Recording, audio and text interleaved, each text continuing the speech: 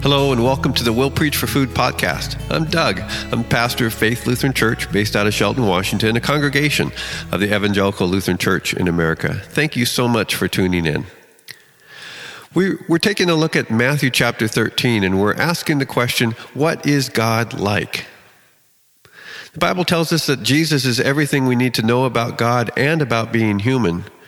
So we get to know what God is like by reading both stories about Jesus and also the stories that Jesus told. And Matthew chapter 13 has 8 of these parables.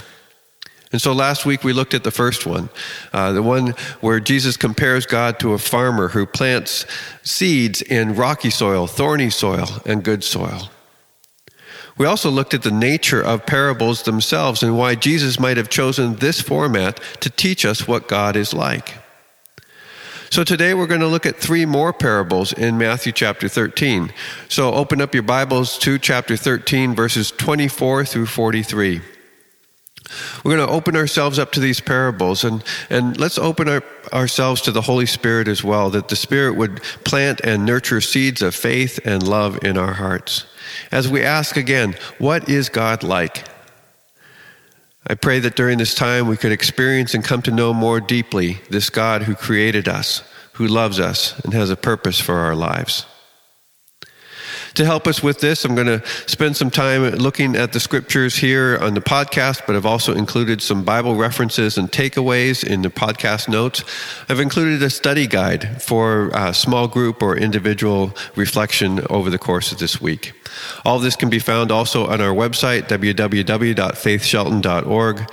I'm grateful to Chaz for his production work on this podcast every week. Let's begin with a prayer. It's the text of a hymn that is in our hymnal and part of our tradition. Lord, let my heart be good soil, open to the seed of your word. Lord, let my heart be good soil where love can grow and peace is understood. When my heart is hard, break the stone away. When my heart is cold, warm it with the day. When my heart is lost, lead me on your way. Lord, let my heart be good soil. So our reading from Matthew chapter 13, beginning at the 24th verse.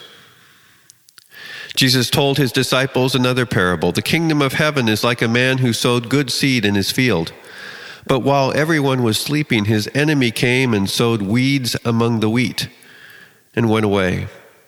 When the wheat sprouted and formed heads, the weeds also appeared. The owner's servants came to him and said, "Sir, didn't you sow good seed in your field? Where then did the weeds come from?" "An enemy did this," he replied. The servants asked him, "Do you want us to go and pull them up?" "No," he answered, "because while you're pulling the weeds, you may uproot the wheat with them. Let both grow together until the harvest. At that time I will tell the harvesters, first collect the weeds and tie them into bundles to be burned. Then gather the wheat and bring them into my barn." Then he told him another parable. The kingdom of heaven is like a mustard seed, which a man took and planted in his field. Though it's the smallest of all seeds, yet when it grows, it is the largest of garden plants and becomes a tree, so that birds can come and perch in its branches. And he told him another parable. The kingdom of heaven is like yeast that a woman took and mixed about 60 pounds of flour into it until it worked through all the dough. Well, Jesus spoke all these things to the crowd in parables. He did not say anything to them without using a parable. So was fulfilled what was spoken through the prophet Isaiah. "I will open my mouth in parables. I will utter things hidden since the creation of the world." Then Jesus left the crowd and went into the house. His disciples came to him and said, "Explain to us the parable of the weeds in the field." He answered, "The one who sowed the good seed is the Son of Man. The field is the world, and the good seed stands for the people of the kingdom. The weeds are the people of the evil one, and the enemy who sows them is the devil. The harvest is the end of the age, and the harvesters are angels. As the weeds are pulled up and burned in the fire, so it will be at the end of the age. The Son of Man will send out his angels, and they will weed out of his kingdom everything that causes sin and all who do evil. They will throw them into the blazing furnace where there will be weeping and gnashing of teeth. Then the righteous will shine like the sun in the kingdom of their Father.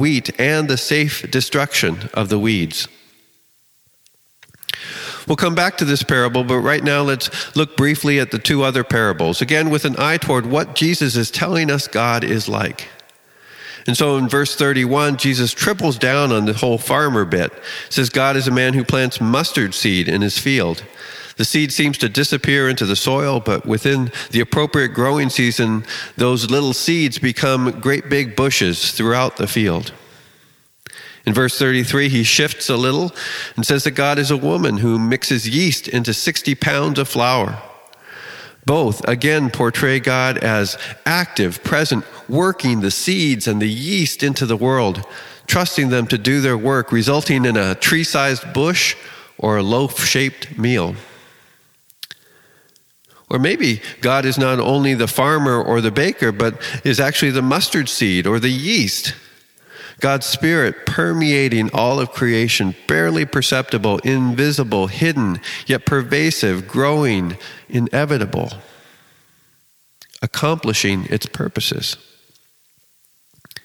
Anyway, after the parable of the yeast, Matthew reminds us that what Jesus had said earlier in the chapter, that parables are the best way to try to get at explaining the kingdom of heaven, describing what God is like.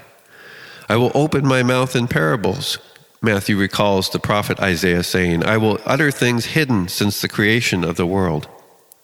In fact, maybe creation is itself a parable, or at least described in this parable. Think about that. The creation story in Genesis 2 and 3, it's set in a garden, a field. God places good things in the garden. Adam and Eve, apple trees, daisies, ducks and dogs, hops and coffee beans, good stuff. Then the snake sneaks in, sows discord and deceit. And suddenly God's good creation is more complicated, more dangerous. Yet God allows the good stuff in the garden to keep on growing and growing, even as evil and sin grow in and alongside it. God aphes the weeds, lets it be, suffers the weeds. That's what God does throughout the whole Old Testament. People sin and fall away and forget, but God is faithful and long-suffering, promising a day of justice, a day of judgment, when God will bring his harvest home and we will dwell in the house of the Lord forever. Which leads us to the story of Jesus. Jesus comes into the world, and let's keep going with these agricultural metaphors. He sows the seed of God's word and is the word of God that is planted, becoming flesh and establishing roots on earth. The weeds finally think they overwhelm him, and he's crucified on a tree, his body planted in the ground. But on the third day, the living word sprouts out of the ground, and the fruit of his word brings eternal life to all who taste and see that the Lord is good. He ascends into heaven and will come again to judge the living and the dead. And when he returns with the angels of the harvest, then the wheat will be gathered safely into the barn, and the weeds bundled up and properly disposed of. The weeds, devil, sin, suffering, they were nuisances, yes, but never once truly threatened the harvest. All the world is God's own field. The kingdom of God is hidden, growing, obscure, universal, enduring, and finally victorious. The parable of the patient farmer is the entire Bible story in about 6 verses. Whoever has ears, let them hear. What God is like is revealed in the stories of Jesus and the story of Jesus. Everything we can and need to know about God, we learn from Jesus. Everything we can and need to know about being human, we learn from Jesus. So let's take a look at some takeaways for today. What? What's that? What about the weeds, you ask? Oh, what about them? Oh, you think I'm one of those snowflake preachers who won't talk about sin and judgment and hell? Fine.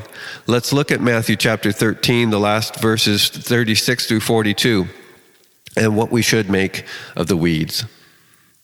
First of all, leave it to the disciples to label this parable as the one about the weeds in the field. Jesus has to be rolling his eyes. He's describing God as a patient farmer. The seed of the word of God is growing, hidden, pervasive all over the world. The kingdom of heaven is everywhere. God is faithful, and you want to talk about weeds? Oy vey. Well, Jesus says, the weeds are the people of the evil one, those sown by the devil to try to thwart and hinder the word of God and confuse and distract God's people. Weeds are a reality of life on planet Earth. The weeds will be dealt with, but not until the end of the age, when they will be dealt with by the angels sent by God. It'll be their job to weed out of the kingdom of God everything that causes sin and all who do evil. The weeds will be disposed of, thrown into a blazing furnace, complete with weeping and gnashing of teeth. 3 things I'd say about that. First, let's be honest. Let's be sober about this. There really are bad guys out there who do terrible, hateful things in strident opposition to the will and purposes of God. And those who oppose the kingdom of God and oppose God's people, those who do violence and oppress the poor, the prisoner, the widow, the immigrant, the orphan, these will receive their just due. And yes, it involves fire and weeping and gnashing of teeth. God is patient and God is just, and they will pay for the crimes against God's precious children. The second thing, though, is that the parable warns us specifically not to obsess about the weeds. We are expressly told not to try to root out the weeds because, quote, while you're pulling up the weeds, you may uproot the wheat with them. Look, folks, none of us is smart enough or wise enough to tell the difference between a wheat and a weed, and human efforts to do so inevitably lead to more harm than good. This is a season for growing and living among weeds. Leave it for the angels to do the sorting later.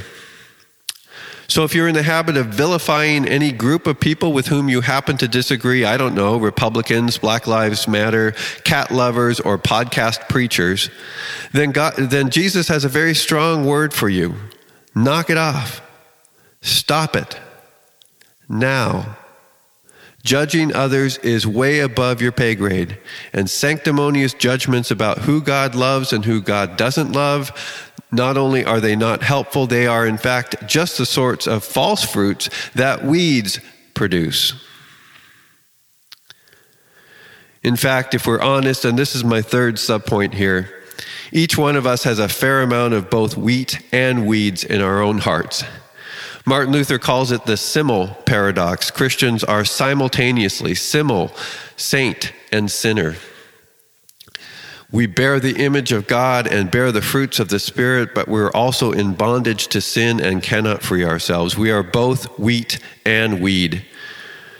The Christian life involves daily confession, repentance, and discipline to keep sin at bay. The Christian life also involves daily grace and discovery of the glory and mercy and kindness and joy of the presence of God, knowing that we are made right with God not by our efforts, but solely by God's grace revealed in Jesus Christ. Amen? Amen. So enough about the weeds. Because sometimes all we see and think about these days are weeds, and that is exhausting. We watch so many things happen that break our hearts and boil our blood, and we wonder why and how God can allow it to happen. Where is God in a pandemic, in a nation divided by race and economics and political opinions, in a world that is getting hotter and more crowded? Where is God in cancer, in protests, in poverty, and in loneliness? The story of Jesus and the stories of Jesus point to the same answer. Folks, God is here. God is with us. God is faithful. God is planting seeds and working the dough. There is no place where God has not sowed the seeds of God's kingdom. The Holy Spirit is real, and it is here, and it is bearing good fruit in God's field. One seed, one life, one mercy, one person at a time. God is patient and long-suffering. God is also persistent, purposeful, and powerful. There may not be quick fixes or easy answers, but there is also no force in heaven or hell that can finally resist or hinder God's harvest. We are, each one of us, part of an amazing and beautiful and complex and frustrating world that is revealing what God is like.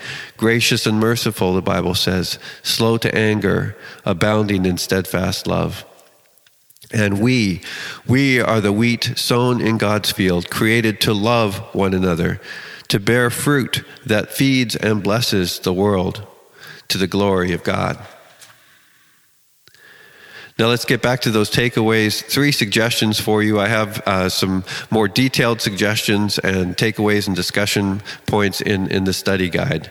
But 3 things. Listen to Jesus, grow in the Spirit, and bless the world. First, listen to Jesus. Reflect on the story of Jesus and the stories of Jesus this week. Open your heart and mind to fresh and life-giving pictures of what God is like. I don't literally draw a picture of God sowing seeds in the field. Reimagine God according to what Jesus shows and says about God. Second, grow in the Spirit. Meditate on the fruits of the Spirit. I'm going to refer you to one more Bible passage, Galatians chapter 5, verse 22. It says, the fruits of the Spirit are love, joy, peace, patience, kindness, goodness, gentleness, and self-control. I want you to pick one that you feel drawn to and invite the Holy Spirit to grow this fruit in your heart. And bless the world. Ask God to show you one way that you can contribute healing or hope, how you can share a spiritual blessing with someone else. My heart this week especially goes out to schools and teachers and students as they face impossible choices and conflicting values as getting ready for school this fall. Let's pray for them. Let's come up with ways that we as a church, we as individuals, we as a community can help and support them. Listen to Jesus, grow in the Spirit, and bless the world. So there you have it. Thanks for listening to this week's We'll Preach for Food podcast.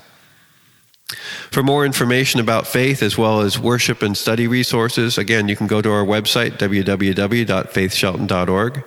You can subscribe to this podcast through Apple Podcasts, Google Podcasts, or any other way you listen to podcasts. You can support this podcast by sharing it with a friend or making a financial gift to Faith Lutheran Church in Shelton, Washington, using the link provided. Let me send you away with a blessing. The Lord bless you and keep you. May God's face shine on you and be gracious to you. And may the peace of God, which passes all understanding, guard and keep your hearts and your minds in the freedom of Christ Jesus. Amen.